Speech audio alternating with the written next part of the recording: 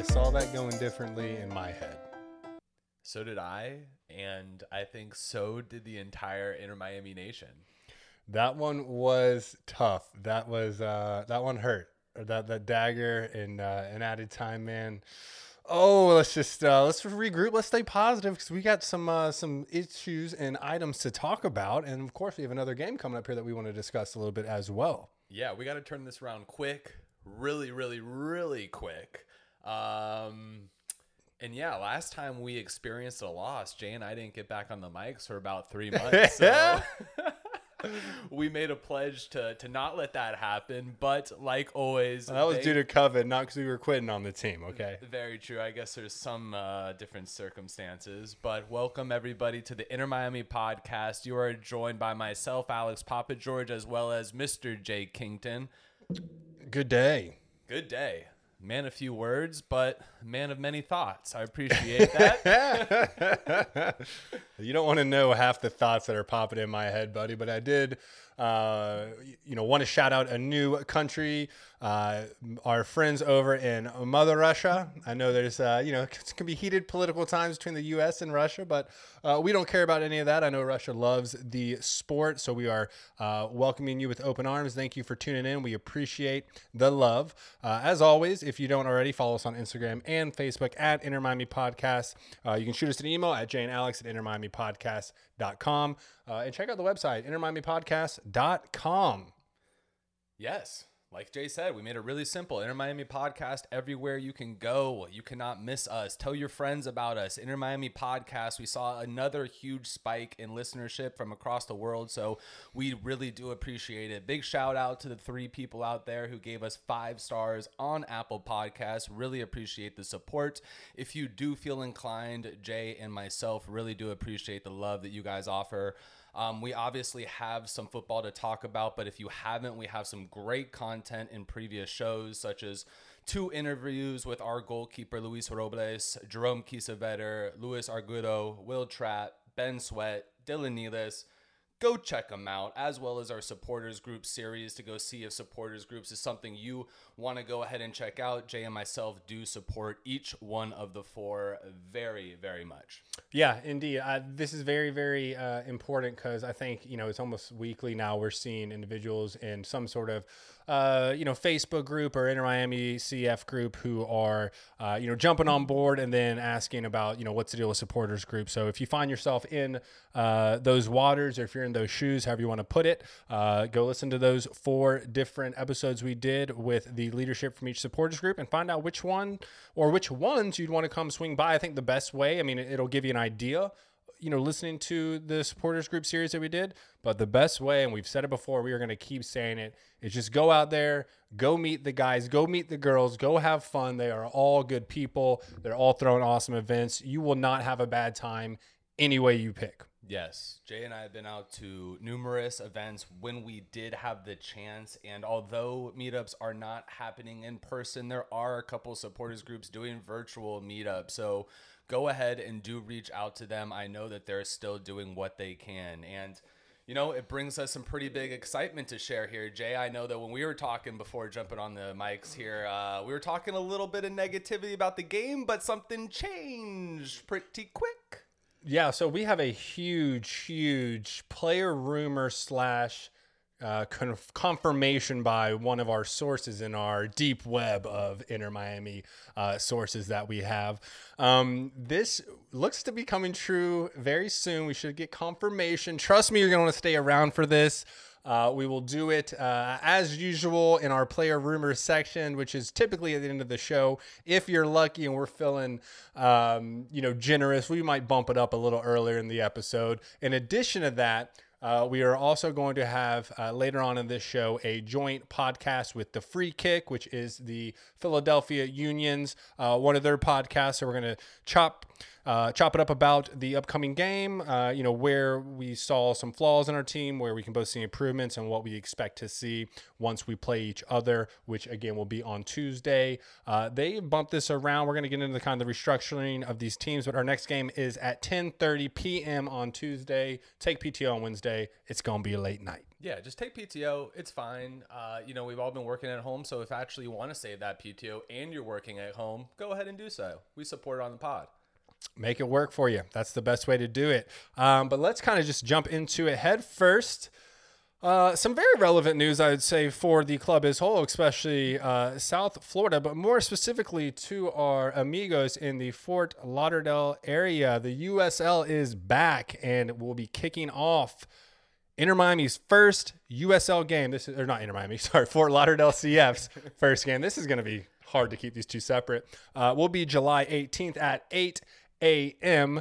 And they will be playing the Greenville Triumph SC. So Greenville Triumph Soccer Club, 8 p.m. Eastern Time, July 18th. It'll be available on ESPN domestically. ESPN Plus domestically and on YouTube internationally. This has probably got to be a little bitter to the diehard Inter Miami fans. Looks like our USL team will get their home opener before we will get our home opener. And depending on how the game goes on Tuesday with Inter Miami and Philadelphia Union, there is a chance that Fort Lauderdale CF could be the first team in our organization to catch a W. So exciting stuff to come. We'll definitely be checking that out. Well, Jay, I got to say, looking at you here from across the table, let's really hope that doesn't happen. We have a huge game coming up in a few days, and to make that statement not true, we have to come out with a dub against Philadelphia Union. We need to, or we're going to look at rebranding potentially. We interrupt your regularly scheduled podcast to bring you the Fort Lauderdale CF podcast. Yeah, if you see a change in our title, don't be alarmed. Just know that we pivoted. It's totally fine. All jokes aside, we're diehards. We're not going anywhere, Inter Miami fans. Do not worry. But jump out there, watch it, stream it, yell about it, cheer about it, support it. We need it. We will be pulling people up throughout the years from this team. So if you really want to see where we're growing our talent, if you want to go to the farm and check it out, check how we're blossoming, this is the number one place to look. Yeah, and Jay, you actually touched on a pretty funny point, is the fact that our USL team is going to play in our home stadium before Miami CF is. Now curious, because you, myself, and Max have a pretty awesome text string that we always talk about, and Max was actually the one who brought this up. How the hell can USL play in our home stadium and we got to go up to Orlando with the rest of MLS and play up there? Why can they pull it off and we can't? Well, I would have to imagine it was something that would have to do with the commissioner of the USL, whoever that is. I honestly do not know off the top of my head. And I would imagine the CBAs they have with their players and, whatever structure they put in place. But regardless, it is a little salty for Inter Miami fans, but you know what? It doesn't matter. Support it. We'll get our home opener. We're going to get our home wins. We're all going to have fun. Don't worry. Yes, and as Jay touched on, we are playing Philadelphia Union on July 14th, which is Tuesday at 10:30 Eastern Standard Time. It's a late one. The game was, what time was the game originally? God, imagine if it was 10:30 Pacific Standard. Oh, man. Yeah. The last one was 8, but it didn't start till like 8:25, 8:30. We'll get into why. I mean, we support the reasons, but yeah, I mean, it's tough because everyone's been so hungry for soccer, and there's been, everyone was expecting to kick off at 8, but understands why it was pushed back a little bit and totally makes sense. Yeah, obviously, this wasn't ideal, but hey, we have to be a little bit nimble and fluid with the situation. So on the 14th, we'll be playing the Philadelphia Union at 10:30, someone who we actually have played before in the preseason game. So I know a few of the supporters came out to that game over in St. Pete. Jay and myself were there cheering on the team. So it will be a team that we have seen before, but obviously preseason and, MLS tournament are dramatically different situations. But following our game on the 14th, our next match is on July 20th against NYCFC. They are actually the remaining last team of the guaranteed games that will be playing. As most of you know, FC Dallas and Nashville had to withdraw from the tournament due to COVID. And, we are recording this podcast on Sunday, July 12th. And before jumping on the mics here, we actually got some recent news about Toronto and DC United. Yeah, so actually, I got up and, woke up, did my morning routine, went to turn on the TV. I think it was like 9:04. So I was like, coming in a little late, turned it on, and it was something like NASCAR related. And I was like, this doesn't make sense. So unfortunately, that game was also postponed. The Toronto versus DC United game. Toronto had one inconclusive test in their final round of testing before game day, and DC United has one positive test.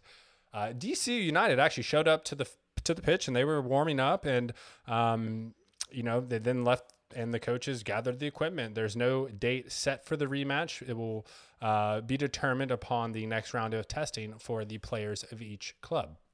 Yeah, that's where we are. And as we talked about in the beginning of the tournament, we're going to have to be flexible in the games. Things are going to come up with COVID rather unexpectedly. Obviously, this thing has a mind of its own. So, to the point that we are today on Sunday, I think we've done a pretty dang good job. Obviously, a couple situations have gone wrong, but it seems like from most conversations Jay and I are having with people out there on site, it seems like people are feeling relatively safe in the situation. So I'm sure everybody wanted to tune in to one question. That's one question only. And that was our poll question that we held on Tuesday. The question was, who will score our first goal back? A, Lewis Morgan, B, Pizarro, C, Carranza, and D, other. Gotta tell you, Jay, it was overwhelming Pizarro.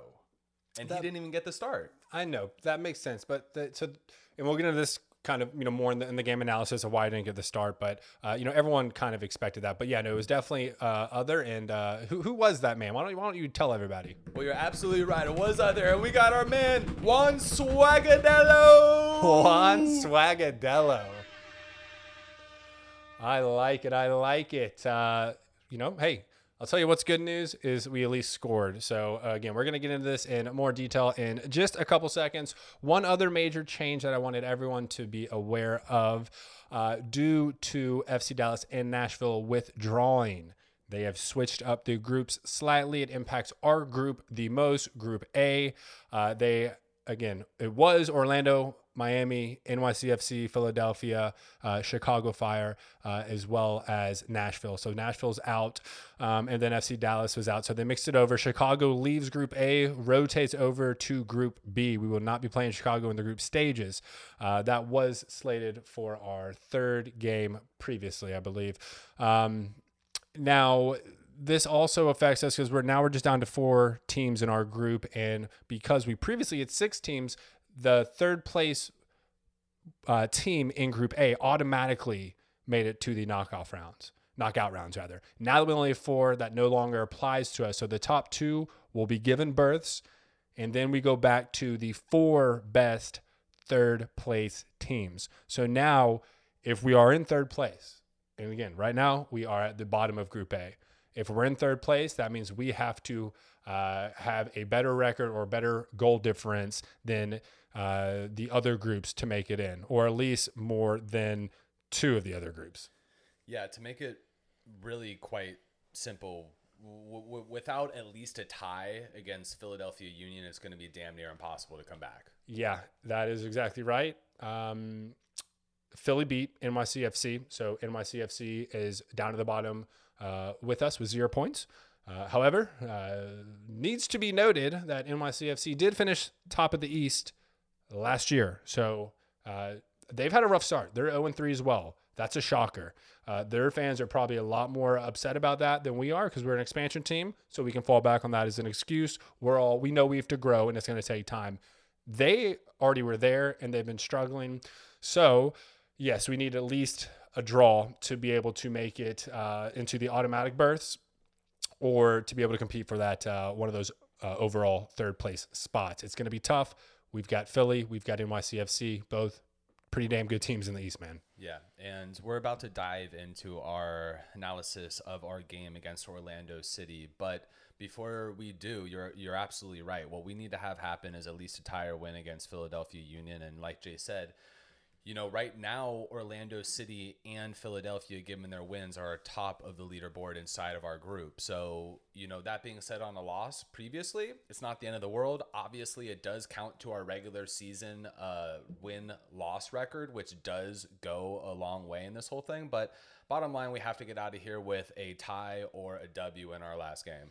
What we need to do is we need 2 wins, honestly. I know that's a tall order, but if we get 2 wins and we can get 6 points, then Orlando loses their second 2 games and they only have 3 points and they don't make it into the knockout rounds and we do, well, that would be poetic justice. That would be a revenge that we are very happy with the manner it was served in. But let's just stay focused on getting, really into this game. So, we mentioned that the game was slated to kick off at 8 a.m., and, it didn't kick off for a bit longer. They had a little bit of pregame, then the players came out and, PM. Yeah, sorry. And then the teams came out, gathered around, the midfield circle per usual. And then shortly after that, all of the African Americans on other team who were supporting the Black Lives Movement, the MLS is Black. They have their own organization, everything. They came out and surrounded those players, and they all raised their hands, took a knee. In 8 minutes 47 seconds of silence as a tribute to George Floyd. So pretty awesome to see between the 2 teams. It was very well received in the sports community. I think it says a lot about the types of individuals and what they believe in, and making sure they do the right thing and be the best role models and make an impact. So pretty awesome thing to see. It did delay the game a little longer, and I know we all wanted it to start right away, but hey, we will take that and we respect that. Yeah, and I think that was honestly probably the purpose behind it. We've all been starving, especially living in the United States, for sports to come back. And, forgive me if I'm not considering NASCAR or golf up there in the world, but we were all really anxious to see football back on the pitch. And for that to happen, I think really kind of put the whole country on standstill and in a good way. So I got to say, definitely a great gesture and, celebration, and also a reminder to everybody out there. So, the thoughts on the tournament so far, Jay and I actually watched the game from his place, and I got to say, the stadium looked great. The pitch looked beautiful. It was a little different not seeing fans in the stands, and seemed like besides one little tweak on the camera, because you couldn't really see the bottom of the screen in the first few minutes, I thought that the cameras were pretty appropriately put around the whole stadium. Yeah, unfortunately we were the first game, so we're kind of the guinea pig. They're going to be making adjustments and everything. The camera angle was definitely a little off. You couldn't see probably the bottom 5th or maybe even 4th of the pitch at first, but overall, the facility looks good. I mean, it looks like the place. I'm a little shocked that there's not more games per day. There are like one early morning game, one late night game. And I truly believe that's just a way to try and beat the heat, like the midday heat. Do it earlier, do it late. Good point. But, let's just kind of run through just quick updates.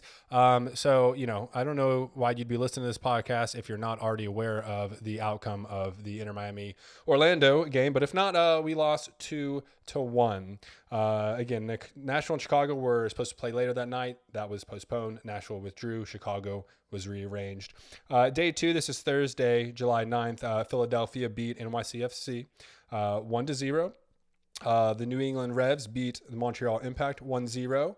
And then the Vancouver and Dallas game was postponed as well, which was due to 10 players testing positive on FC Dallas, so kind of sticky situation. Moving on to Friday, July 10th, Seattle took on San Jose. They ended up going with a 0-0 draw. Saturday, July 11th, the New York Red Bulls beat Atlanta United 1-0. And last night, and the later game, which we were watching, Columbus absolutely massacred Cincinnati 4-0, really making a statement for them as being one of the more complete teams and a serious contender to make the run to win this tournament. Then we get into today, where Toronto and DC were postponed. Again, no date set for that. Later on today, we do have Kansas City and Minnesota at 8 p.m., which is going to be an absolute banger of a game. Those 2 teams are solid. That'll be awesome to watch. Late night game at 10:30 is going to be Salt Lake taking on Colorado. And then finishing out the first round of the group stages will be tomorrow, Monday, July 13th. LAFC taking on the Houston Dynamo. That's at 8 p.m. with the nightcap game at 10:30 between LA Galaxy and Portland. I'm sure that one will be interested. That will conclude, and then we'll have our next game on Tuesday against the Philly Union. Hope that brought everyone up to speed. And next week, we'll be sure to go into a little more breakdown of the current group standings after, 2 games played. Yeah, 2 games will be a better description than 1. Appreciate that, Jay, bringing us up to speed on the MLS's back as tournament. You're right, we caught a few of the games together. One glaring kind of difference that I've seen is actually the scoring in the games have gotten better as the tournament has progressed, and that may be a sign of conditioning, a sign of getting used to the weather, a sign of just maybe even better teams playing later on in the season or later on in the tournament. But it does seem like some good football is being played out there. Yeah, it does. Like Columbus held it down, right? Mm-hmm. And I think up to that point, even the announcer were talking about like there has not been any like golazos in the tournament. Of course, they ripped a beautiful one off a free kick, and Gyasi Zardes played his heart out. So it's definitely picking up, but there were a couple teams that drew it out or won by 1 goal or something like that. So no one's coming out there outside of Columbus and putting up more than 2 goals. But again, we talked about this on the last episode after watching EPL, Bundesliga, La Liga, Serie A all restart. The rust is real. It's nothing to take lightly.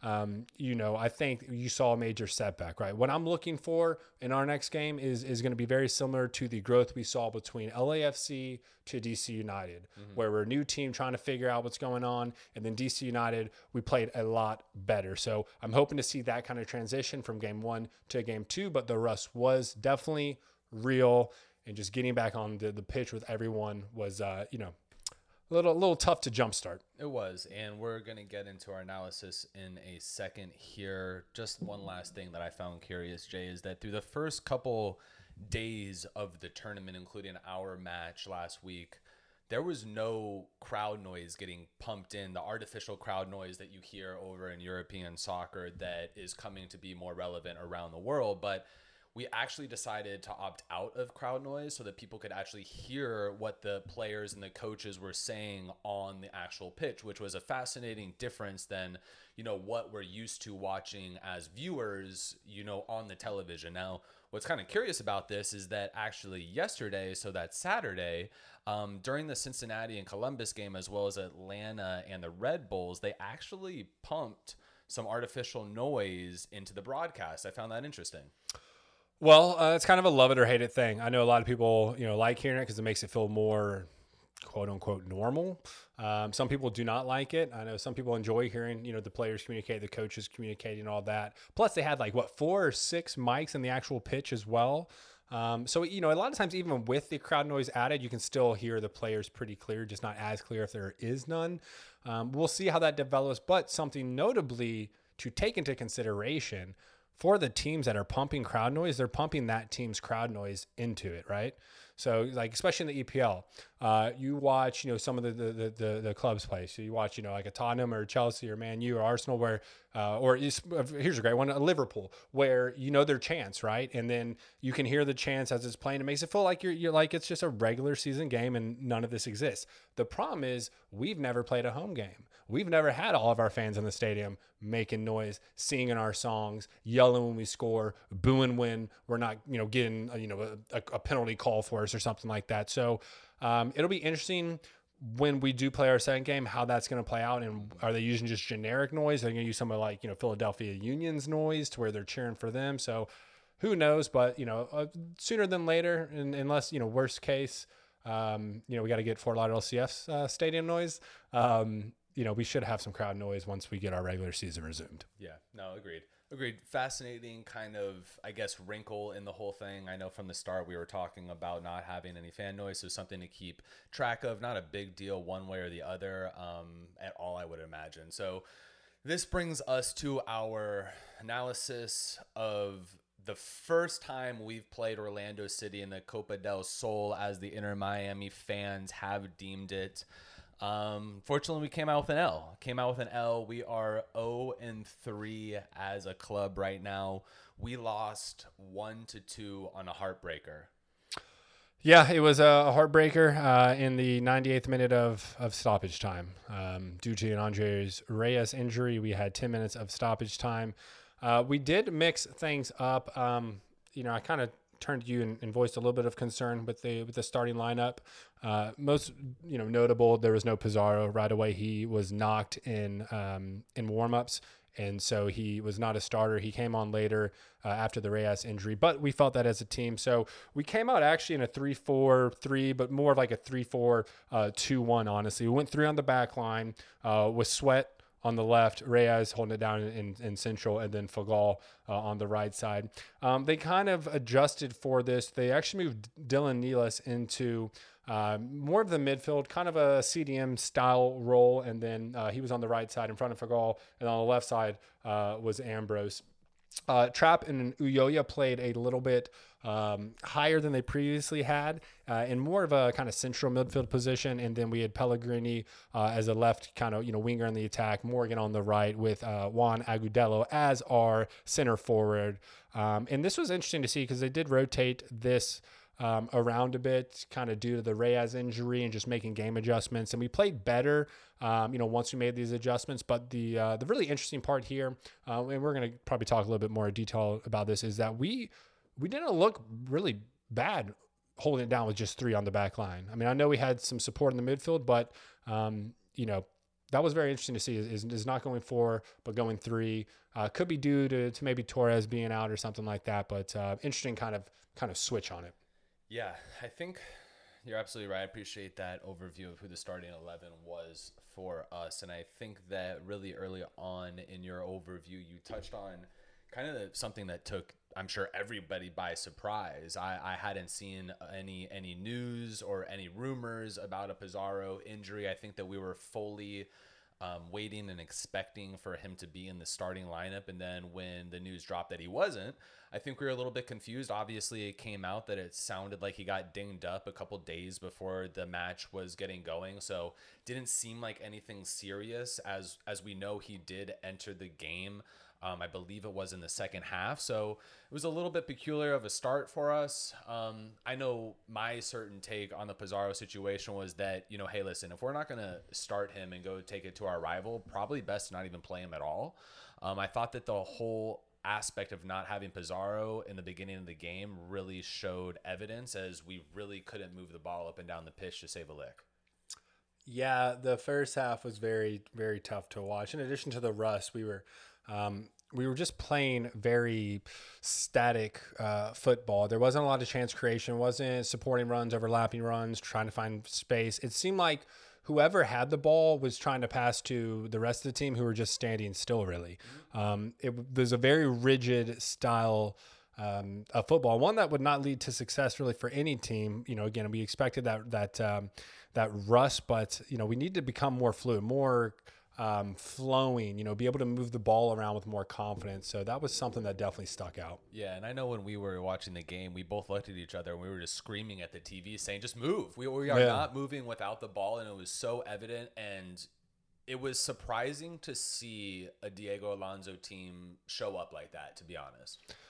Yeah, it was. I mean, I know he was not thrilled about it at all. Again, it was a pretty new lineup. As far as players that we haven't really seen start, Ambrose, and then Nealis, getting more action in there, but, completely different. Trapp and Ulloa weren't the 2 CDMs. They were, more pushed up into the midfield. So, we're still trying to figure out what playing style works the best for us and whatnot. But again, with 3 at the back, it seemed to work out. Once Reyes got injured, they then pulled Nealis back down and brought back of the traditional kind of 4 in the back line.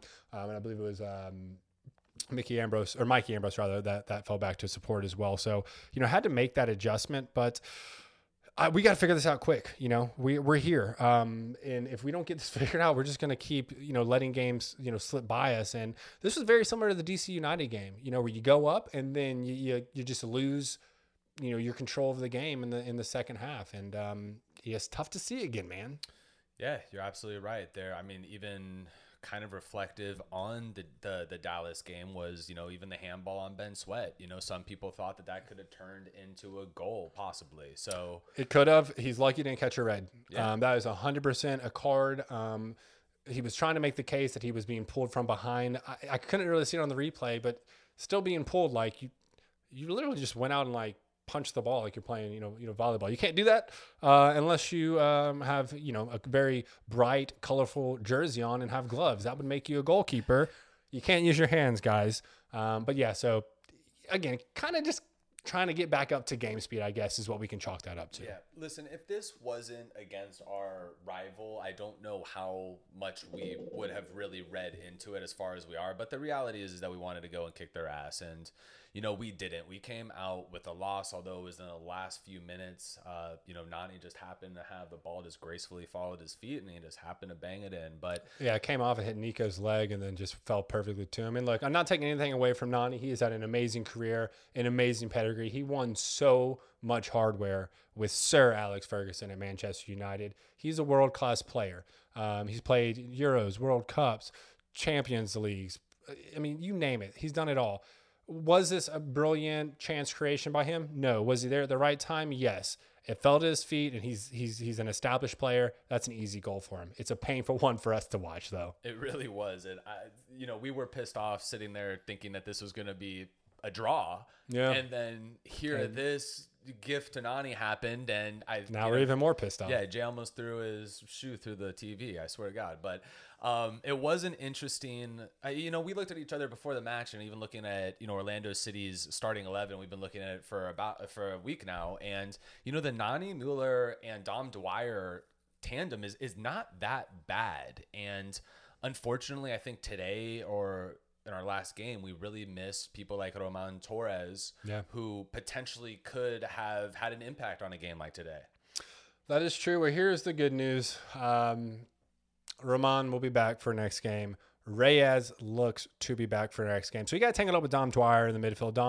Dom's a physical go after it guy, right? But he kind of elbowed him right in the Adam's apple, right in the throat. So Reyes goes down. Took 7 minutes to get him off the pitch. Which is a whole other story we can get into, is how slow and delayed that response was to get the medical cart and everything out on the pitch. But it's embarrassing. But we should be back to full power on our back line. Things really changed after halftime. Diego Alonso made his adjustment. The 3-4-2-1 switched into more of like a 3-5-2 during the attacks. He was having Pellegrini push up more into the attack. Ulloa was pushing up into kind of the high midfield spot. Both Pellegrini and Ulloa were basically given the keys to free roam around, and it really started to open up the game for him.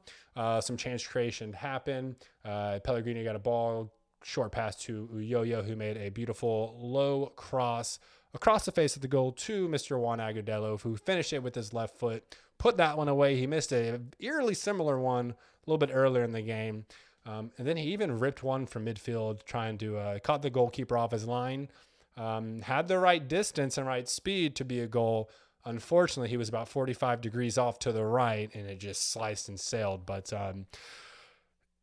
they said this is really kind of like his last opportunity to prove himself as a starting, MLS player. And, a few mistakes, but came out and I think played well. And again, that's where our needs are. It wasn't until, Carranza came on like the 73rd minute till we were able to see him. But again, still growing. So it was good just to be able to score a goal. We were looking at each other pissed off that, man, we're going to draw this out. And then the dagger is even driven deeper at the end of it. But we'll see how we recoup next game. We'll see how our back line lines up as well with Roman Torres back. Yeah, and I know Jay put a little cliffhanger out there in the beginning of the podcast, but we do have some potential rumors that may change everything for us. So again, do stay on the pod till a little bit later. But you're absolutely right, and Jay's looking at me wanting to say something. Yes, and I forgot to mention this as well. So with the Reyes injury, they did take him to the hospital. Because he was taken to the hospital, he's out of the quote-unquote MLS bubble.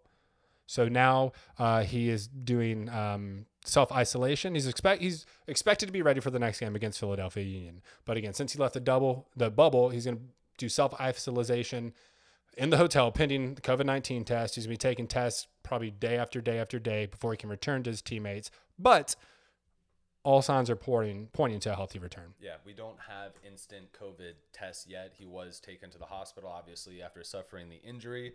It sounds like, I'm sure, while he was at the hospital, they obviously, like Jay said, had to break the bubble. Now test him for COVID, get the results back in a few days, see if he's positive or negative. Obviously, fingers crossed that he is negative, so he would be able to potentially rejoin the team before our game against the Philadelphia Union. And yeah, I think we both feel like, doctors and hospitals are probably very professional and sterile about, their PPE and making sure they're not going to contaminate anyone with Corona. So I feel pretty safe that, he went to the hospital and not like out to a nightclub, Yeah, and of course, this is a major professional tournament too, and injuries are going to happen. So I'd hope someone in the situation room has figured out that, hey, people are going to have to probably get rushed to the hospital. So, as Jay said, Swagadello did play well in the role that he was. Would I say that that's his ideal role? Probably not. He's someone who's, not early entering his prime. He's been in the league for quite some time. He's played a lot of professional football. And to me, honestly, he's someone that you roll off the bench in kind of the mid 50, late 60 minute range and to go in there and put a little bit of a goal in the back of the net. Yeah, I mean, it honestly could even be, like a later substitution like that. But I think once we have our established attack, like, he will be coming off the bench. And, one other thing that kind of upset us is we had the same referee as the DC United game.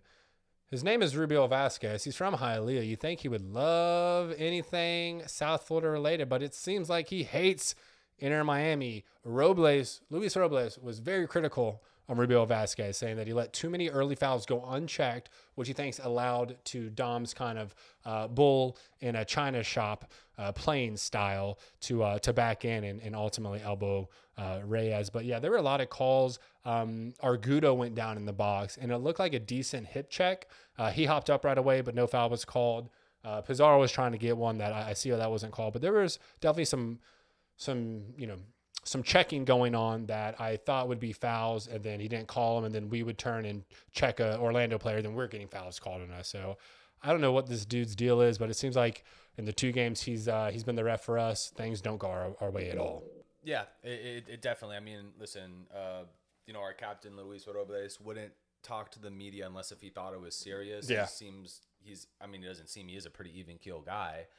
And for have him voice something out to the public says something. Now, I'm not going to go ahead and say that the reason why we lost this game was because of officiating, but I am going to go ahead and say that I think MLS has to take a serious look to see if this guy is someone who should be refereeing one of our games here in the next upcoming future. So, we'll go ahead and see how the whole team, unfolds. But as I said, kind of when the whole roster review is that Pizarro, getting out of our lineup, I think kind of threw a curveball with our whole situation and what we were planning for. And I think what is going under the radar even more is the fact that Robbie Robinson stepped out of the bubble too to handle some personal situation or concerns. And obviously, our thoughts and prayers, whatever that may be, is out with Robbie. But losing Robbie, I think Robbie was going to get the start, especially if Julian was not going to get the nod and they were going to put Juan Agudelo in the front. Yeah, definitely makes an impact because he played the first 2 games for us. Pizarro not being there, although Pizarro is a goal threat, with our first official goal and our first goal of preseason. He's also, and this is a great part about him because he's a midfielder. So you really look for more of that facilitation and being a facilitator in the midfield, which he is, but he's also a great attacker. So kind of not having him to dish the ball out in midfield and create everything and have a big, say in how the game is played was tough. What did you think of Pizarro's performance when he was out there? Well, I mean, he was on the ground a lot. So, I mean, he's like the most fouled player, I think, they said of like one of the games. Yeah. We definitely improved. Once, Reyes went out was when they pulled Dylan Nealis back to the line, and then they brought in Pizarro in place of him. And then Pizarro played even better once they brought on Lee Nguyen, which I think we're going to need to see more Lee Nguyen. I would be open to him even starting. He was the first assist to Pizarro's first preseason goal. They seem to play very well together. I would love to see them play. We also want to see more Carranza, right? We came in on the 73rd minute. We need him to get his playing time. We need him to get back up to game fitness. We need him to continue to adapt and grow within the MLS and really learn, the style that he has to play here. Outside of the attack, I liked seeing the ambition from Agudelo. Like the midfield rip was, I like that you're an attacker, but you did slice it pretty rough. But then kind of diving back into the midfield, I'll tell you who looked a lot better. And I guess midfield kind of played in the attack this game too, but Mateus Pellegrini looked a lot better. I think he's really starting to settle down and acclimate to the MLS. It seems like he was really involved with a lot of the chance creation, and that's someone that we needed to see step up. Yeah, we talked about him on the last episode as potentially being an impact player, and regardless if he had a standout game or not, I think we can all agree that he did have a pretty solid game, and it was in the right direction. I thought it was the best game he's played on the team thus far this season. Agreed. Also, what was interesting and fun about this game is we finally got to see Mikey Ambrose, and then later we saw Jay Chapman. So yeah, which Jay Chapman almost hit the game winner at the time. Yeah. I mean, he thought it was in. It was a headed ball that went just over the bar and then hit the top netting. So it kind of, if you like glanced real quick, it looked like it did hit the netting and went in, but. It was interesting to kind of see some of these players we haven't really got to experience yet as Alonso's trying to figure out, who are the best players to start and then who are the best players to sub in given the game script or given, how things are playing out to make those adjustments. We're still working on building our chemistry and identity. That is very clear when watching us. The potential is there. Again, we played very rigid football. We need to focus on playing, even in the moments when we were fluid, it still was a rigid fluid, and we really need to find, more of that flow, more of that, they call it the beautiful game. We need that, just that confidence in passing, that possession play, the ability to know, when you're receiving the ball, where your teammates are, who's going to be making what runs to allow for, we've been saying this word a lot, this podcast, but it's appropriate. We need to up the fluidity of our play. And I hate that word too. That's probably my most hated word. And it just seems so damn right now. I know.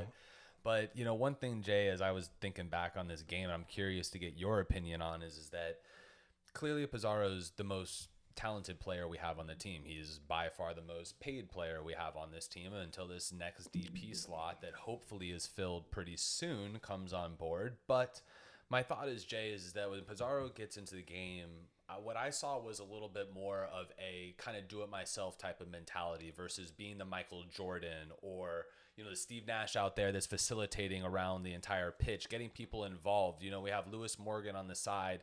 We had Pellegrini moving around, playing pretty much autonomously throughout whatever he was looking to do. We had a lot of opportunities, and I would like to see him play more of a facilitator role instead of just, hey, go out and try and put the ball in the back of the net. I think that type of mentality going into the game may serve us some good because we do need some help bringing these players up to the level of competition that we're playing. Yeah, I mean, I think I just mentioned this like 10 minutes ago. Like, he is a facilitator, and he does possess that ability. I think when you come into a game, midway through the second half, and you're looking to get a win, I think, he was like, I gotta put this on my shoulders and do it. And that was tough. That was a tough position to put him in. And it is a tough position. You're right. To my earlier point, it was kind of like, listen, if he's out on injury, we made that decision to not start him against our rival in a huge game that we need to go out and get a W with the entire country paying attention to, then I don't understand why you play him at all. It kind of threw off the entire rhythm of the team, in my opinion. I mean, look, you're going to play your best players. When you're coming in trying to get the first win of your season, the first win against your rival, I think you got to play your best players. With Reyes going down, they had to make some adjustments, and they had to pull Nealis out of midfield, so they needed to add someone strong in midfield, and they brought him in. I think the game goes differently if he starts in the very beginning of the game. Mm-hmm. I think he takes more of that facilitator role on versus coming in late in the second half and then having to try and make an impact to secure the win, and ultimately, wasn't able to do that. Regardless of the matter, I thought that it really somewhat confused the whole strategy and the tactics of the game on a coaching standpoint. But regardless, we did have one player that went out. He'll be back with the team. really surprising when he went down with an injury, and of course we're talking about Andreas Reyes, is that we had momentum on our team, and it felt like once that 7-minute stoppage happened, all the momentum switched back to Orlando City. Yeah, again, Luis Robles was very critical on the ref Vasquez. And even he said this was the point that really changed the whole game for us. We had the goal. We were playing very well with 3 at the back. Once he went out, they went to 4 at the back. And then guess what? 2 goals were scored on us, right? And one by, the guy I said we need to watch out for is Chris Mueller. But, as you even noted, that he just out-hustled us, man. This wasn't even like it was a beautiful hustle goal. Yeah, it really was. It wasn't like he was wide open or anything. I mean, he had to make that work for him. So here's the thing, man. Like, are we gonna have 3? Are we gonna just go with 3 at the back? I personally prefer 4. But when we went from 3 to 4, they scored 2 goals. So maybe 3 works out better for us, and that'll free up another, center defensive mid or a midfield option that will help us move the ball more effectively. I'm okay with that. Yeah. Whatever works best for us, that's what I'm looking for. Whatever's going to give us the best result is what we want, man. So it's these tweaks are going to keep coming. There's going to be different formations. There's going to be different starting squads, different substitutions. We still, I think, as we want to stay as positive as possible, but we still have quite a way to grow. Yes, we do. And I'm going to go ahead and correct what I've been saying for the last 4 months, from the best 0-2 team in the league to now we're the best 0-3 team in the league, Jay. And I fully believe that. You know what? I'm going to have to say no. Just because NYCFC is now 0-3, and from a historical standpoint and a record standpoint, it would indicate they would be the better team. But I guess we'll find out. We can always be the best 0-4 team. Well, I guess we'll find out on the 20th when we do play them. So we will see how that goes. I think regardless of our opinion, I think just seeing the team out there, I think that it just showed evidence of the importance of LGP and Brek Shea Brek Shea is obviously with the team now, probably getting his grasp around tactics of formations of players, etc. Probably see him in this tournament at some point, but LGP, as we touched on, will not be on the team. He is not in Orlando due to the transfer window limitations. But when he does get on the team, I think that he's going to come in immediately and have an impact. I agree. And, I look forward to the day we've got, Ben Sweat, Andre Reyes, Nico Fagal. You've got, who am I leaving out here? And Ramon Torres. There we go. Or LGP. That's a lot of experience. And outside of Reyes, who's just a stud, but the rest have leadership and experience. And here's the thing is towards the end of that game, Orlando was just flooding the box with numbers and flustering our back line. And that's kind of, how their goals started to develop. So once we have more experience in there, I think we're all really excited to see LGP come on board. Look, man, we've said it almost every episode. We do have a great back line. We just got to figure it out who's starting, and we're going 3 or 4, and they got to learn to play together. But there's a lot of potential. I think Brek Shea will come in and be able to make an impact in the midfield and the defense, or even on, up in the wing if maybe, game script calls for that or someone gets injured. Yeah, but the good news is that our luck may turn immediately. Our luck may turn soon. I don't want to say immediately. I'm going to say soon. Is there anything else before we jump into this that you would like to say about the first game of the MLS Back Is tournament? Not really, man. Not really. Not at all, man. This news is huge. It came across only the Inter Miami podcast, as Jay said, from the depths of the contacts of the Inter Miami podcast that you're only going to hear on the Inter Miami podcast. So, from a source who also has a source in the sports industry, in the entertainment industry, it has been, I believe, referred to as a quote-unquote done deal. Done deal. For what seems to be potentially, I'm trying to protect us in case something goes wrong, but this source is very reputable. It has not failed before. So we'll just kind of get into it. It is quote-unquote a done deal for Inter Miami to acquire Mr. Edison Cavani from PSG, who has put up a humble 200 goals over 7 seasons with PSG. This is someone we've been tracking since the beginning, someone I've always would love to see. He is a true goal poacher. He would be someone we can count on in the attack. Edison Cavani. This just broke to us yesterday. Yeah. Afternoonish, I want to say.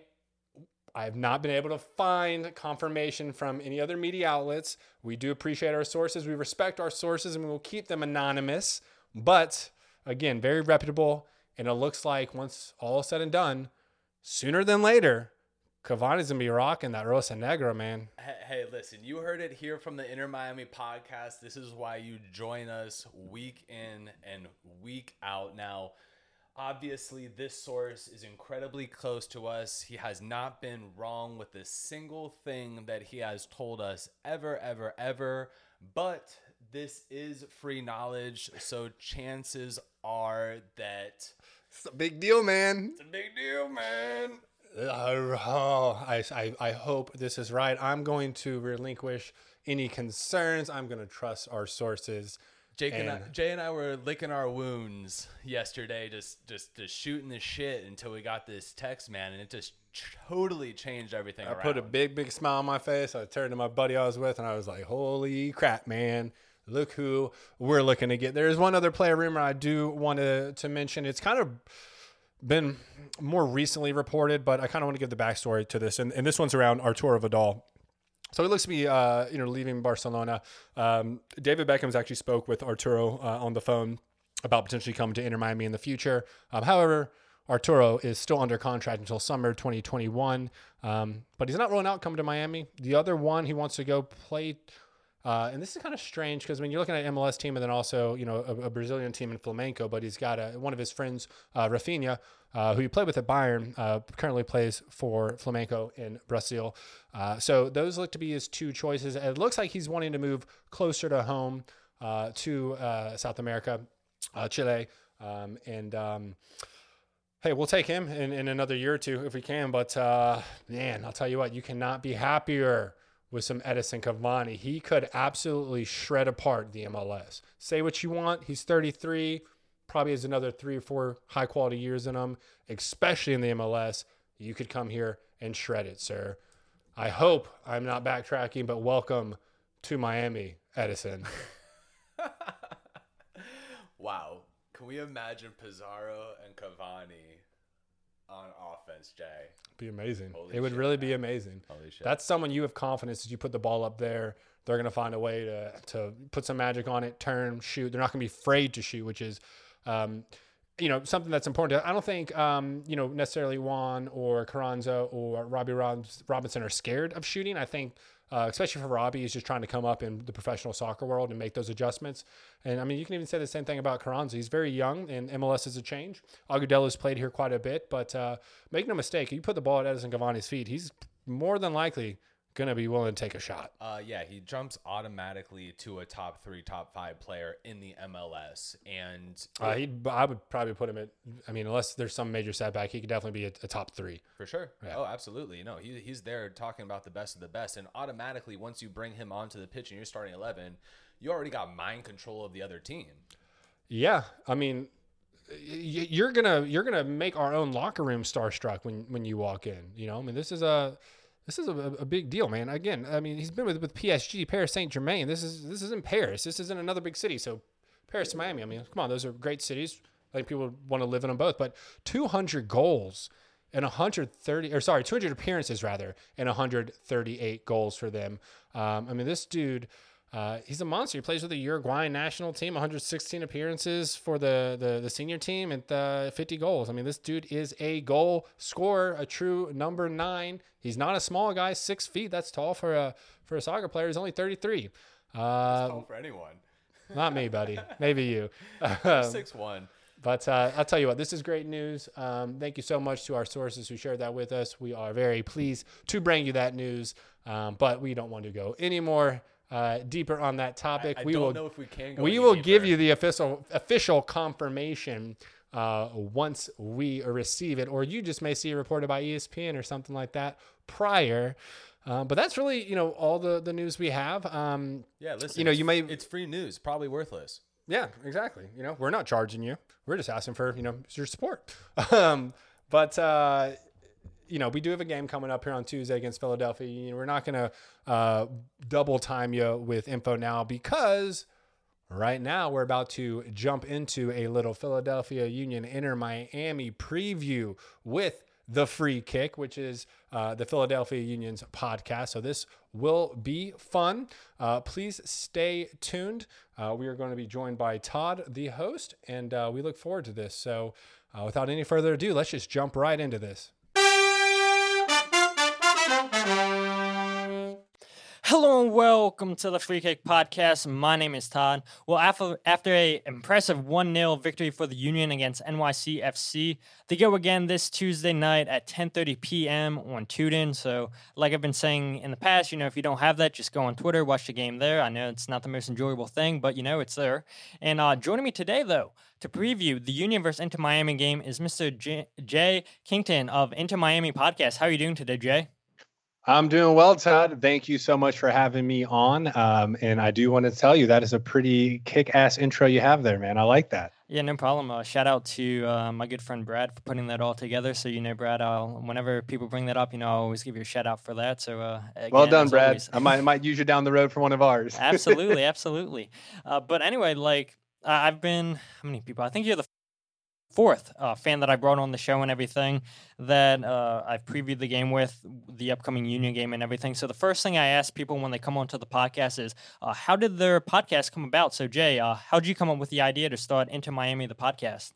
Yeah, so this is a kind of interesting story, I guess. I fell in love with kind of world soccer back around 2006, and then I started following it pretty religiously. So I've always been really entertained by it, but unfortunately, the MLS at that time definitely wasn't the size it is now.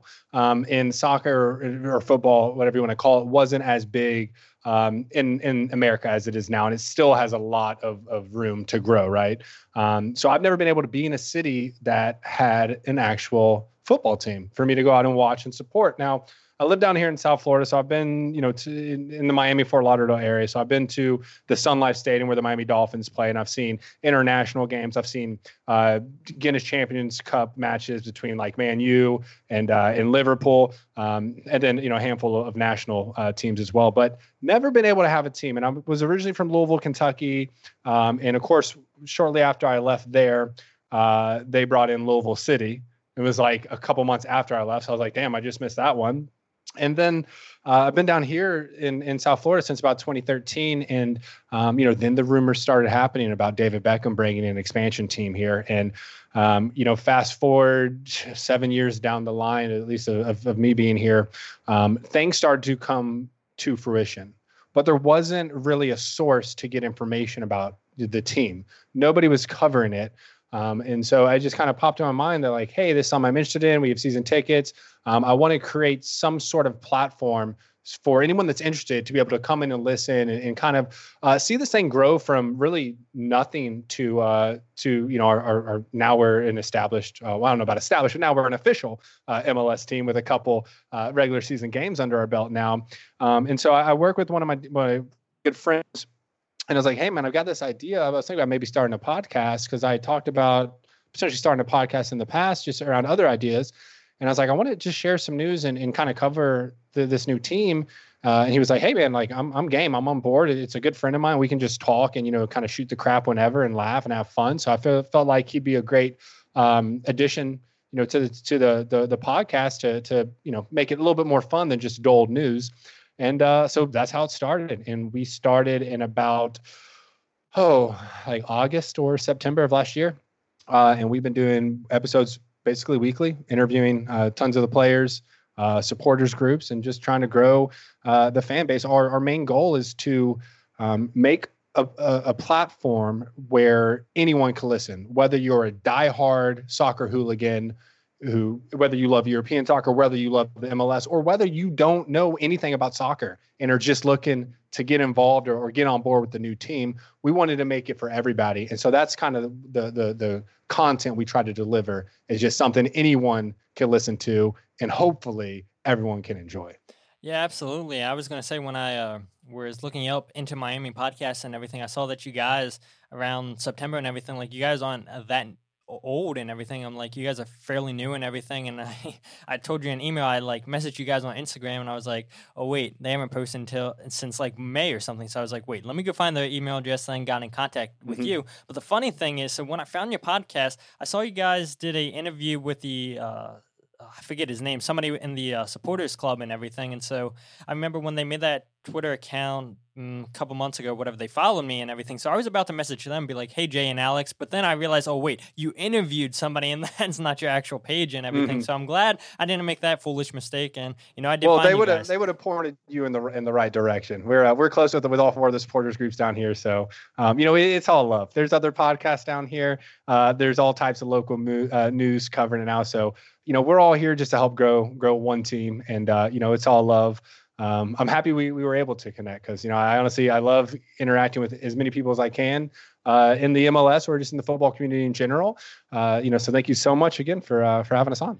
Yeah, no problem. I mean, it's a blast talking. I mean, I love talking to Philadelphia Union fans, but it's like I say it all the time. I'd much rather bring a supporter of whatever team the Union's playing than, oh, let me watch a couple highlight tapes or whatever. Let me go and look at game notes and everything and BS my way through, while I'll just find somebody that's a diehard fan of that team, knows what they're talking about, and get their perspective of, the team and everything like that. And yeah, like I said, just so happy to have you on. So I guess the first question I'll start with, so we saw Inter Miami suffer a 2-1 defeat to Orlando in their opening game in MLS back.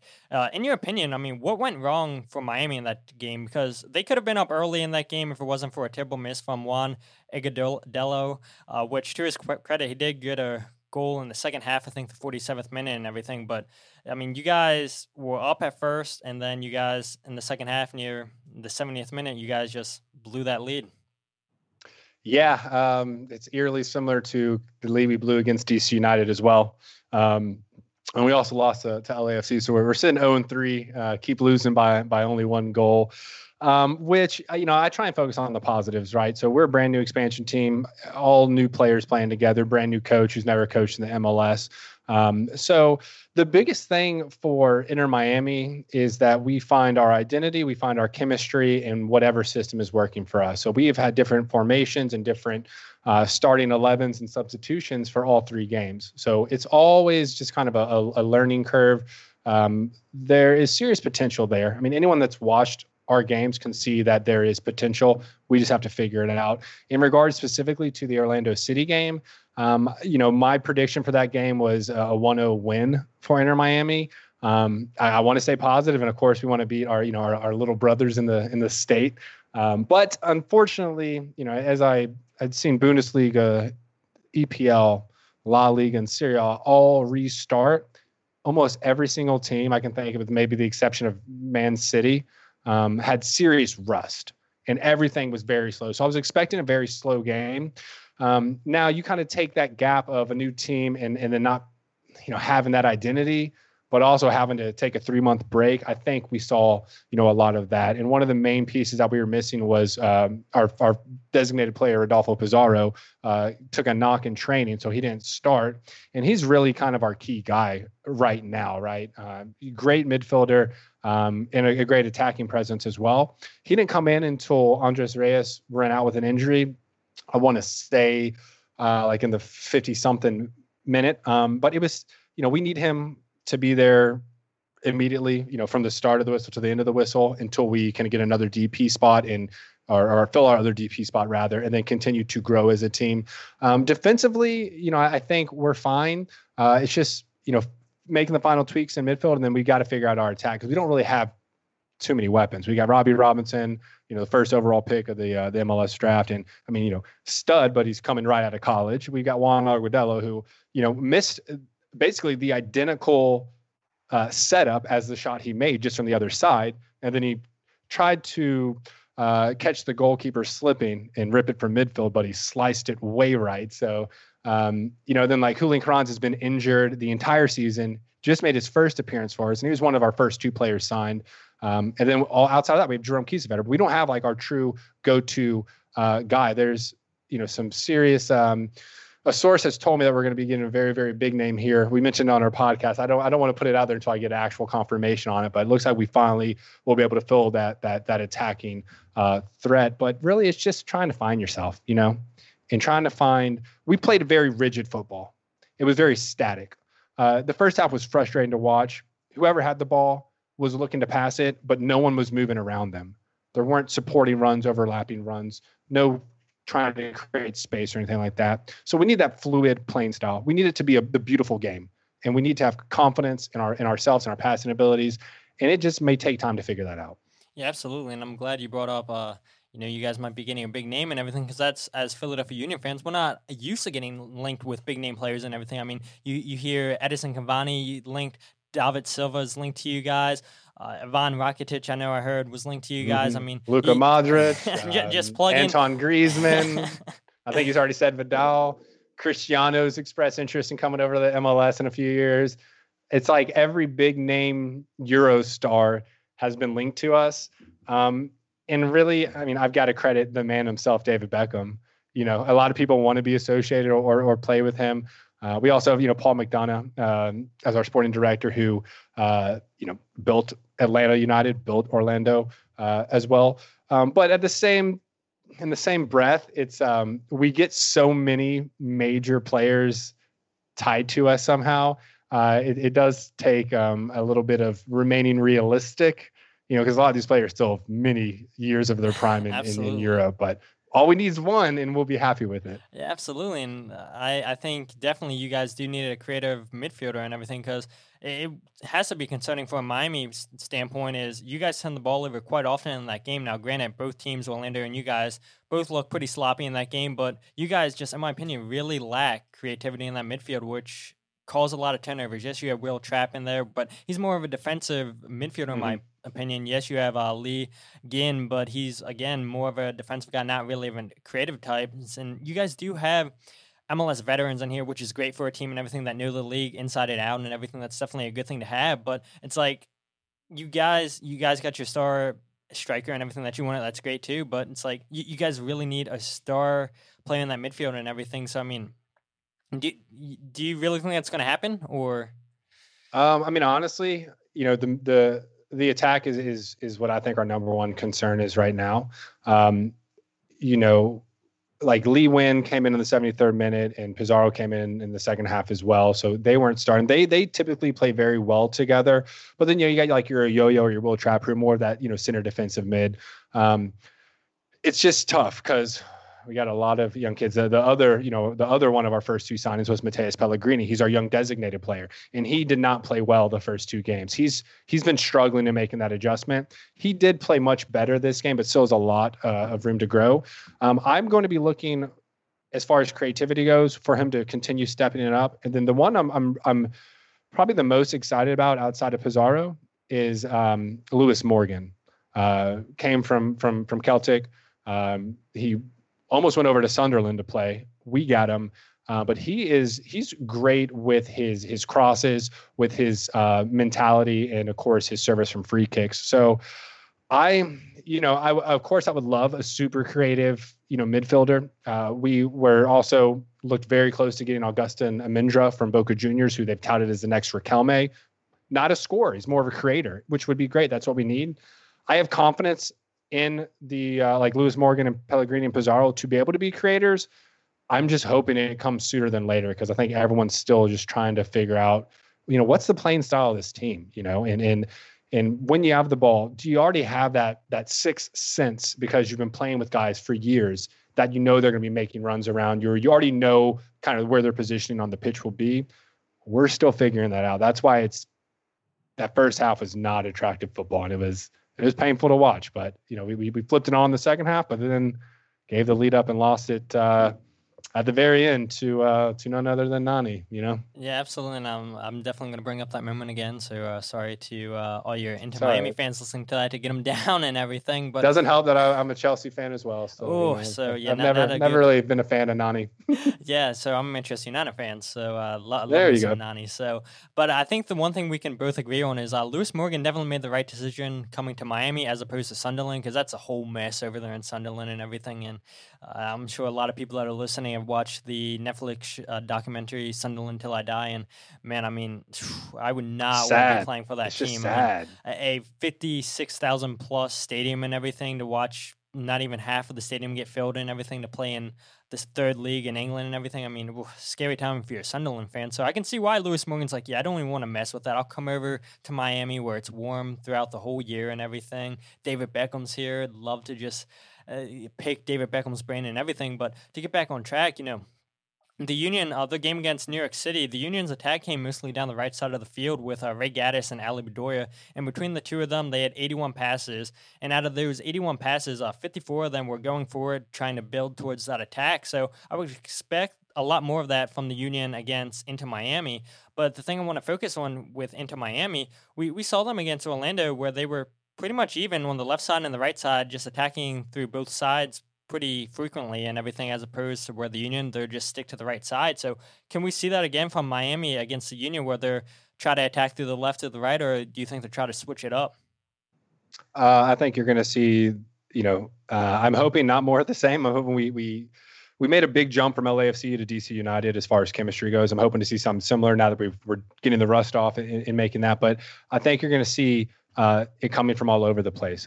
Diego Alonso, very well-respected coach, has won the CONCACAF Champions League twice. Never count him out of a tournament.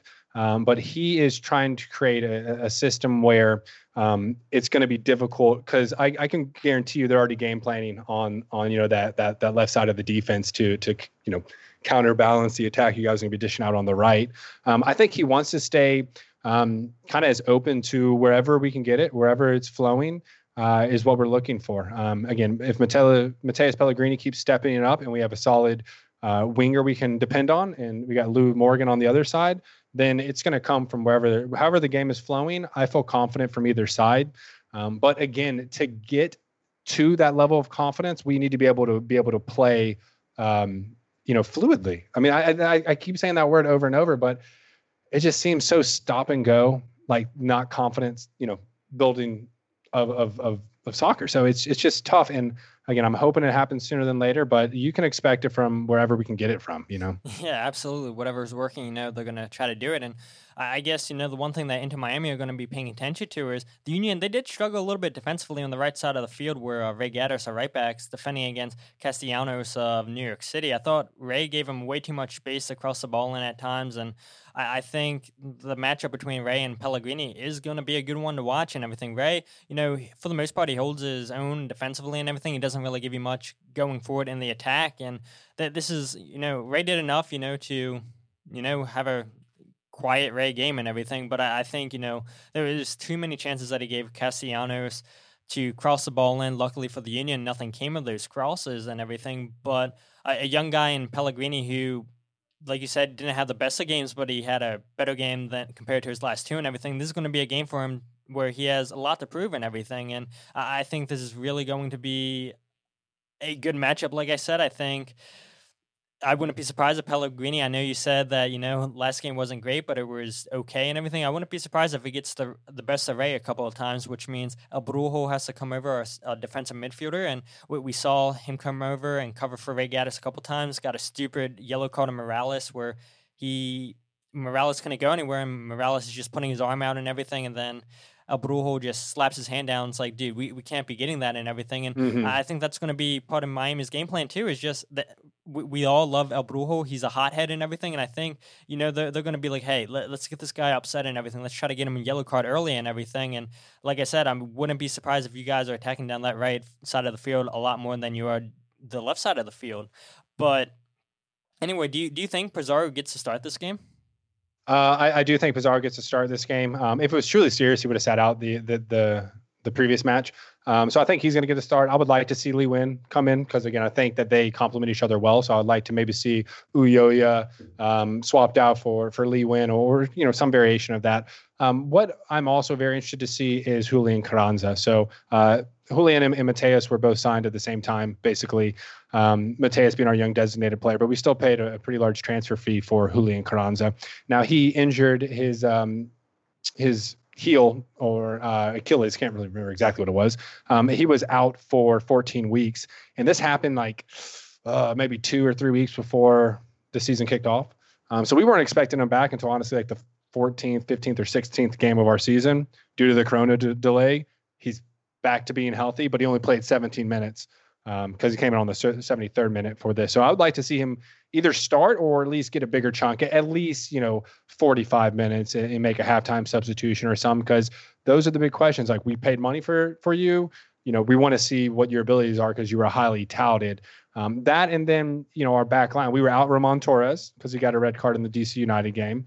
And then we actually went from 4 to 3 on the back line with Ben Sweat from NYCFC, Andre Reyes, who's this Colombian player who I really think is going to be a stud. I agree. He's a great defender and he's super fast. And then, of course, Nico Fagal, another stud. So our back line is really not a point of my concern, but it just seems to be like there's just these walls in between the thirds of the pitch, right?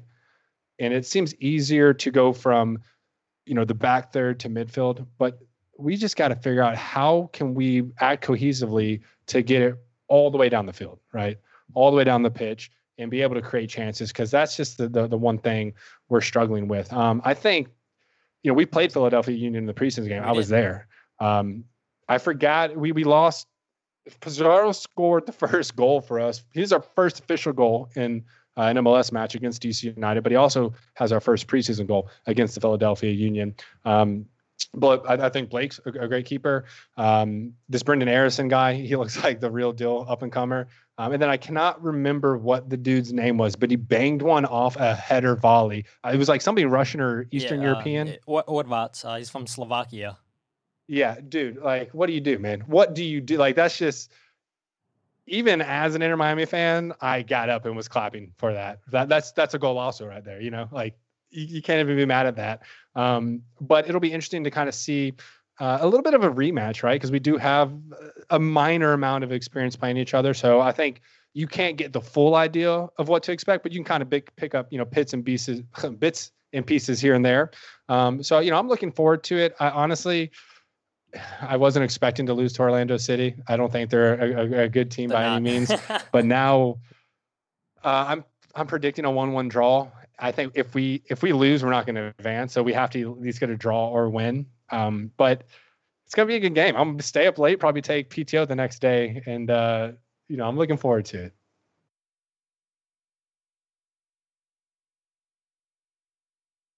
The funny thing, you talked about Orvat scoring that crazy goal against you guys in preseason. Like, we all expected him to be the starter. He hasn't been on the starting lineup at all. He hasn't been on the 18 and everything. It's like Ernst Tanner, our sporting director, he's like, El Brujo, he's more of a project. Orvat, he has experience playing in Europe and everything. He was on the short list for the Young Boy Player of the Year over in Europe and everything. So it's like, this guy had a lot of expectation. And Jim Curtin, the head coach for the Union's not even giving him a sniff of first-team football. He's like, he's progressing, but he's definitely not up there to MLS standard and everything, which has caught some of us by surprise. And we paid a big transfer fee for him. I think it was like $750,000 and not DP. And he's not even seeing the field yet and everything. We still have high hopes for him. And the one thing I want to talk about is Miami. Just like you said, you're not concerned defensively, but I think you and I both can agree that the goals you guys conceded against Orlando could have been preventable. I mean, Dylan Nealis didn't even put on a challenge for Nani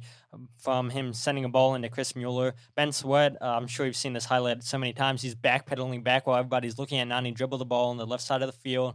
And by the time that Sweat sees Mueller, he's already ahead of him and everything. And it's too late, yeah. And he can just slide and hope that he gets a deflection. And Robles did get a touch on it, but the ball went in and everything. And I just think, even for the game winner, I mean, it was just a hot mess in your box and everything. That ball's bouncing around, and there's just nothing you guys could have done. But I think both of those goals could have been prevented. But the thing is, Philadelphia Union fans, if you didn't watch this game, Andre Reyes, the Colombian you talked about, he wasn't on the field because he got injured because of both of these goals. So how big of a loss is that going to be for you guys to not have Andres out there? Oh, he's back. So he's just in self-isolation because he left the MLS bubble, right? When he went to the hospital, but they're expecting him to be back. Okay, because I thought that they said that he would have to miss 14 days and everything, but if he can come back sooner than that, then that's good for you guys. Then I saw that, but then the most recent report from local news down here was that they expect him to be back, and so we'll see. But worst case, if he's out, I mean, I still think I know a lot of people, think Ramon Torres is definitely out of his prime and slow, but he's still a statue of a man. But like Nico Fagal is excellent. We'll have LGP once all this is done. So I think as far as like if you were going to analyze our team, defense is by far the strongest. It's the other two areas that we need to worry about. But again, I mean, even though you have these leaders that have played, like a Ben Sweat, like a Ramon Torres, like a LGP. And then, you got Nico Fagal, who has never played in the MLS, but he's got raw talent. And same thing with Andre Reyes. Kind of the same things happening there is they still have to get their communication together. They've got to have enough on-field time to be able to become one cohesive unit. I think individually their talents are there, but it's going to take time. We all do want to see an expansion team just go 0 to 100. We want to see another Atlanta United. We want to see another LAFC. But I think it's going to take a few more games. I think Diego Alonso, our coach, even said he's going to need at least 6 games to see exactly where his adjustments need to be. Absolutely. And so if you guys do get Reyes, this is why we have the people that follow this team closely come on and everything, because it's like, I'm not going to follow it too closely and everything because, that's just not my team and everything. So I'm glad that you clarified that. And that's going to be big for you guys if Reyes is there and everything. But here's the fun part. What do you expect the lineup to look like for you guys going into this game? So this is where it gets interesting, right? Because we played a 4-2-3. I mean, we've mixed it up quite a bit. We've done 3-5-2. So this past game we went 3-4-2-1. So it just depends. I hope the lineup projection that I gave for the Orlando City game is the one that actually we're rolling with. But you're either going to see Juan Aguadelo or Julian Carranza up top as our central forward. That midfield will be Pizarro in the middle, flanked on his left by Pellegrini, flanked on his right by Lewis Morgan. As far as and I'm assuming that we kind of, now that we have everybody back, we go back to a 4-2-3-1. But outside of that, in support in midfield and defense, I think Will Trapp will stay in there. They might switch up Victor Ulloa for Lee Nguyen. I really want to see more Lee Nguyen, or at least sub him in earlier. Then as far as the back line, this is the part I'm kind of not sure about, because we've gone 4 at the back, we've gone 3 at the back. We were 3 at the back when Reyes was there. Once Reyes got injured, they pulled Dylan Nealis and Mikey Ambrose back to support the back, and that's when the goals came. So my preference is 4 at the back. But if 3 in the back works for us, we can hold it down and free up some more opportunity in the midfield. I'm okay with that. I'm almost 100% positive Nico Fagal, Ben Sweat will be starting. I think Ramon Torres is going to be a starter when he comes back, and then we'll see what happens with Reyes if with the isolation protocol and whatnot. But if he's out, I mean, we still have other players in there like a Grant Lillard or someone that we can just kind of, plug and play with in the meantime. And then we also have Breck Shea, right? We just got Breck Shea a couple weeks ago. He can play, on the back line or in midfield or even in winger if he really, has to. So the most interesting thing is going to be what happens with that back line. I believe Ramon Torres will start, but if not, I want to see what it looks like. And then, of course, we're going to be monitoring Andre Reyes basically daily to make sure that he's back. And if not, but that's kind of more or less what we're expecting now. As far as gameplay goes, it depends because, we were 4-3-2-1. And then in the second half of the Orlando game, Pellegrini was pushing up more into the attack, and Ulloa was really pushing more into like a higher midfield position than a CDM would. And that opened up things. So they rotated more to like a 3-5-2. So, when we were in our first game against LAFC, a 4-2-3-1, we rotated into a 4-3-3. So it's just the mind of Alonso. We're trying to figure him out still because he's new. But as far as starting lineups, I would expect the people I mentioned to be in there. Now, as far as formation, I'm expecting either a 4-2-3-1 or a 3-4-2-1 again. Yeah, absolutely. And so when you were talking and everything, I was checking my phone because right now Jim Curtin's press conference is going on and everything. And he said that Mishi Galina, who's one of our young strikers and everything, missed the game due to injury. Andrew Vutin, who also missed the game, and Sergio Santos. All 3 of these guys missed it due to injury. Sergio Santos has been participating in training fully the last 2 days, so I fully expect him to replace El Senior in the starting lineup on the left side of the field. Andrew Vutin, he said he's close to returning, but he's not returning to training yet. And Mishi Galina just returned today to training and everything. So for formation, I think We'll see, obviously, Andre Blake as the goalkeeper. We'll see Ray Gaddis again on the right side. The center back partnership of Jack Elliott and Mark McKenzie worked well again, and I think the reason we didn't see Glesnes start in that game was for fitness reasons and everything. Jim Curtin was hinting at and everything because when quarantine was going down, he went to Norway and came back and wasn't up to fitness compared to the rest of the team and everything. So he's still trying to work his way back. And then on the left, Kai Wagner, our German left back, had a great game against New York City.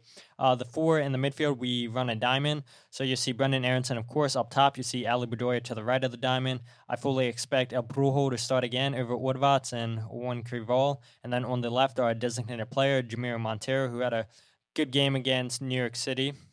And then, like I said, Sergio Santos has been training the last 2 days fully and everything. I fully expect Sergio to be back in the lineup. And then Kasper Schmeichel up top, who had a couple chances against New York City, couldn't capitalize, but it's only a matter of time for him to capitalize on one of these chances. And it could come against into Miami. We'll see. And the partnership of him and Sergio Santos against LAFC, you could see something was clicking between those two. And maybe this is the game that Kasper finally gets on the goal sheet for the Union to open his goal scoring account, but we'll see and everything. But no, the one thing that I'm interested to see is Jamiro Montero just had a really, really good game against New York City. He turned the ball over way too many times and everything, but that's what we come to expect from him. He's our creative player and everything, along with Brendan Aronson. Jamiro's primarily on the left side of the diamond and everything. Like I told you earlier, our attack was going down the right side, but if we're attacking to the left, it's going to be primarily through Jamiro. And he'll float in the middle as a number 10 at times and everything. So I think if we want to see success, Jamiro's got to have a big game this game. I think for the most part, Brendan Aronson had a good game. Yeah, he turned the ball over. How old is he? Aronson is 19 years old. So he's and the crazy thing about Brendan Aronson is when we saw him last year, when he made his debut, he was a skinny beanpole. And yes, he is still skinny and everything, but he did put a good amount of weight on and everything. He looks a lot more physical than he did last year. And we as Philadelphia Union fans, we know it's only a matter of time before he's off to Europe and everything. He has the skill set to go, and Jim Curtin said in a press conference, I believe a couple weeks ago, he's like, if I'm doing my job, if he's doing his job, he won't be here much longer. So it's only a matter of time before he sold off, which, I said it last episode, we hate losing our young players. I mean, it hasn't happened yet, but we know it's going to happen with Mark McKenzie, who's linked with Celtic, and we know it's going to happen with Brendan Aronson as long as both of those players keep progressing, which I fully believe that it will progress. And I agree. He's got talent. Did he come from the academy? He did, yeah. Mark McKenzie and Brendan Aronson both came to the academy, and the Philadelphia Union, they don't spend big, we know, as fans on DP signings and everything, but they do invest a lot of money in the academy and hope that,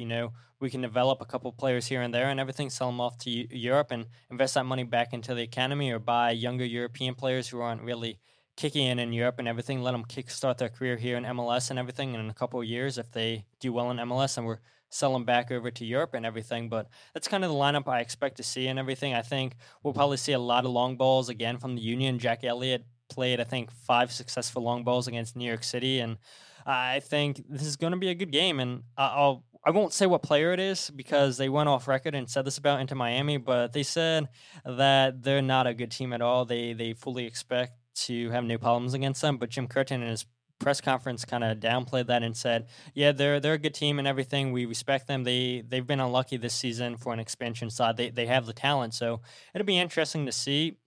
I did have the Union winning this game. I think it's going to be 2-1. I think you guys are still going to find the back of the net because I believe against DC and then against Orlando you guys scored, so I think you guys will put it together, but I do ultimately think this is going to be a Union victory. Well, I mean, I got to respect your positivity. I'm hoping we can get a win, but I think realistically, I'm looking at a draw. I think it's to our advantage if maybe some of the Union players kind of write us off already.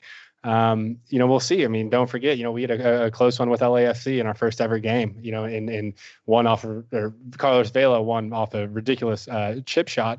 But I think it's going to be it'll be a good game to watch for sure.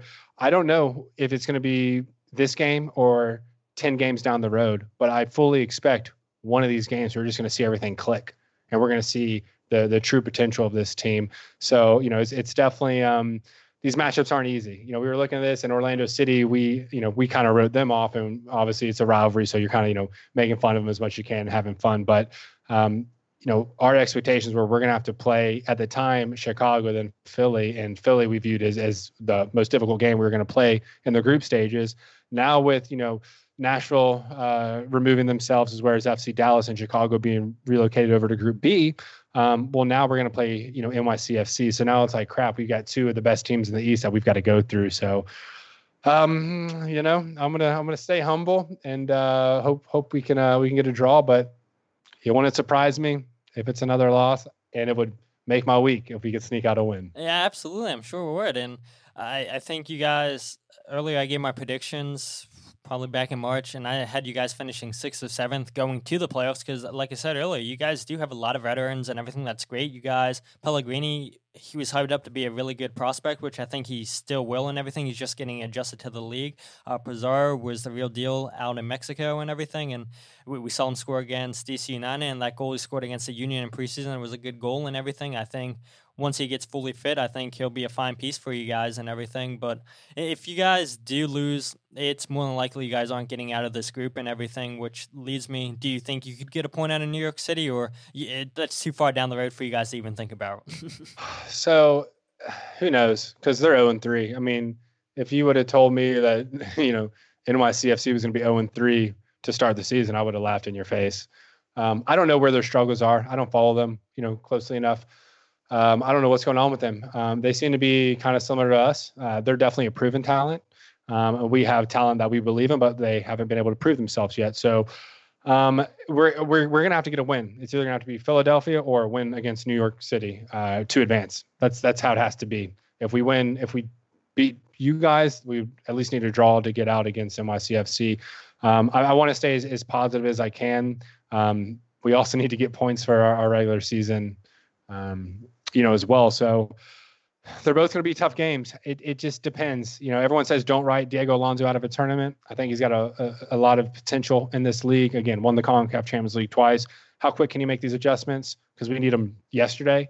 But we'll see. I mean, I would like to at least get a draw against Philly. And then I think if NYCFC continues to struggle, then we can potentially sneak out a win against them. Well, I do think New York City is going to struggle too, because I saw before we got on here, the head coach for New York City, Ronnie Dila, said that Maxi Morales, the number 10, is going to miss the rest of the tournament in multiple weeks and everything due to an injury, I think, to his leg or something. So that's going to be huge for you guys and everything. And a lot of their attack goes through Maxi Morales, which the Union did a good job shutting him out in that game. And now they're not going to really have that creative spark in the middle of the field. But, first we got to focus on this Inter Miami versus Philadelphia Union game. Yeah, we got to get through you guys first before I can even think weigh about heavily that. On that. Absolutely. But, it might be over come Tuesday. We don't even know. But anyway, Jay, is there anything that we haven't touched on that you want to bring out real quick?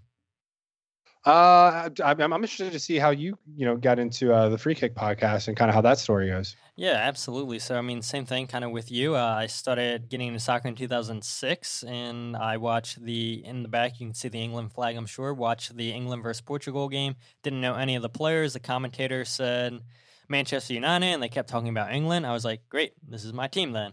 And so Manchester United, England, I was a fan of them, and then the rumors started that David Beckham was coming over to America. So in 2007, we all know he did. So I went out, got a Beckham LA Galaxy jersey.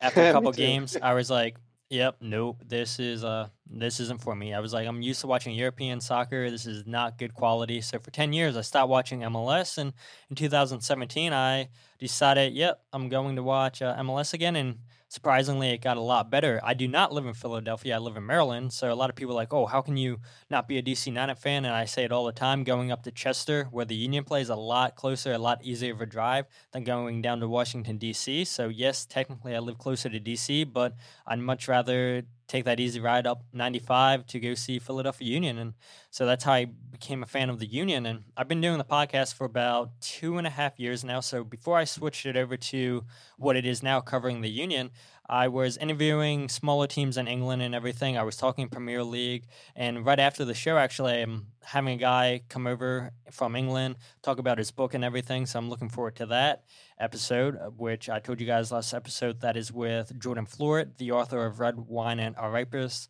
how Venezuelan soccer is becoming its religion.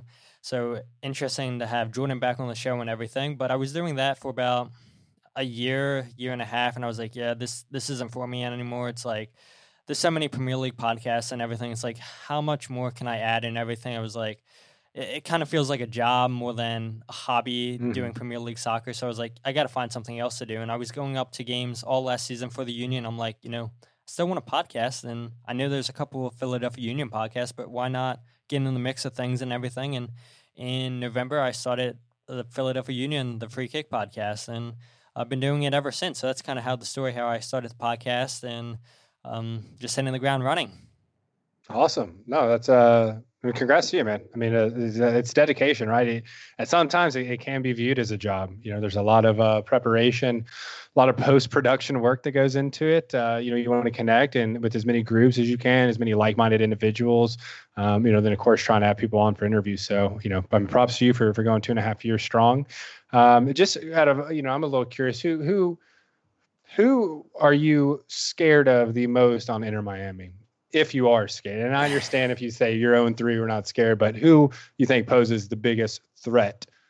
Yeah, I think that's definitely Pizarro. I think Reyes, I mean, he looked great and everything. And if Reyes, if he does get the start again, I wouldn't be surprised if he makes life difficult for Kasper Schmeichel and everything. He is a physical striker, but nothing like Dom Dwyer where he's going to hit you in the throat or just try to injure you. I know I said on the podcast, I don't think Dom Dwyer tried to hurt Reyes on purpose and everything, but I think we can all agree that he absolutely deserved to see a yellow card at least for the challenges he was making in Reyes. And don't even get me started on the refs and MLS. Yeah, so. No, 100%. And I mean, Dom Dwyer's a bull in a china shop. And I respect Dom Dwyer. I do. I mean, I remember 4 or 5 years ago, I remember, watching him in the MLS when he was with Kansas City.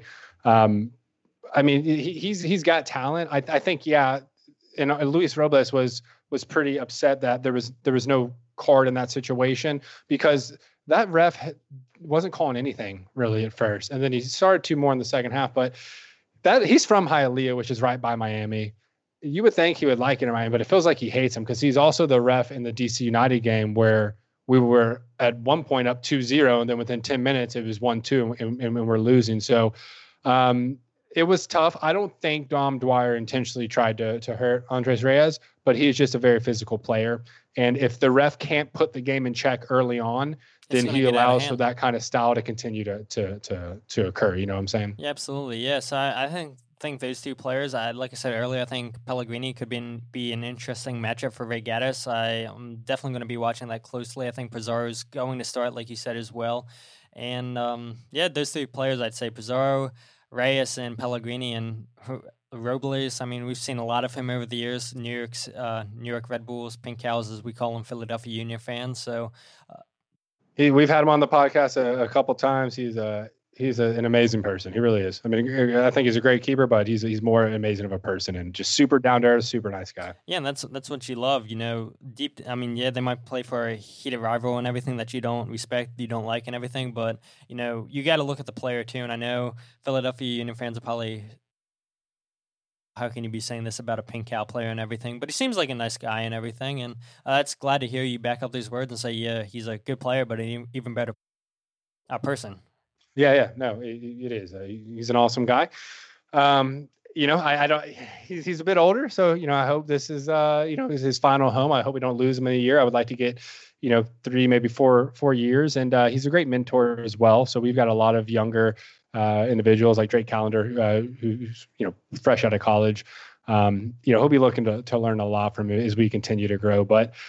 It's tough, man, because you want to be happy, you want to be positive. And I'll tell you what, man, our fan base was hurt after that Orlando City game. It's hard to be patient and let everything come together. Everyone wants wins now. You got a name like David Beckham. You got Paul McDonough. You expect greatness now. Everyone wants the Atlantas or the LAFCs. They don't want the, NYCFC or, even worse, Orlando that's taken, not been a great expansion, or your FC Cincinnati. But we try and tell people stay humble, support the team. First year is expected to be a little rough, and hopefully, the second year is where we really start to blossom. But we'll see, and looking forward to the game, and it'll be a fun one for sure. Absolutely, and I don't know how people could like get down like that. Like you guys are based in Miami. You guys, like we said earlier, you guys are always going to be linked with big name players, which some of them will come over because it's David Beckham, it's Miami. Everybody loves to go to Miami to party. Stays warm year round. Maybe Gareth Bale comes over. So and then Gareth Bale is one we've been trying to. Paul Pogba because he has a place down here. Alexis Sanchez. It's Willian from Chelsea who I would love. Giroud. I mean, it's like anyone you can think of has been tied to it. Again. A source of ours have confirmed a big name. I'm just waiting for confirmation on that source, but that would definitely resolve a lot of the fans' pain. But you got to understand, man. I mean, it's Miami, so they got the Dolphins. The Heat have been struggling for the past couple of years. They're finally back on the upswing. They got the Marlins. They just want a winning team. Yeah, it would not true. be hard for Inter Miami to be the most important team in South Florida if they start winning. Because the fans just want a winning team. They've been through a lot down here, you know?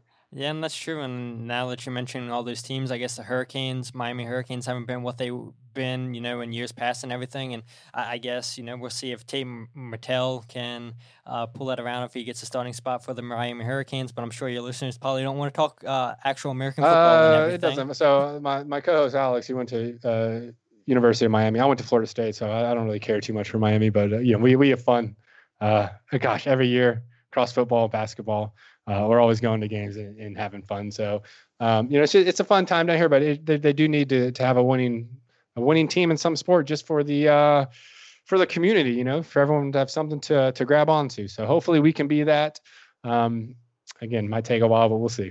Absolutely, man. But why don't you go ahead and plug the podcast, let everybody know where they can find you guys and everything, how to get in contact and all that jazz.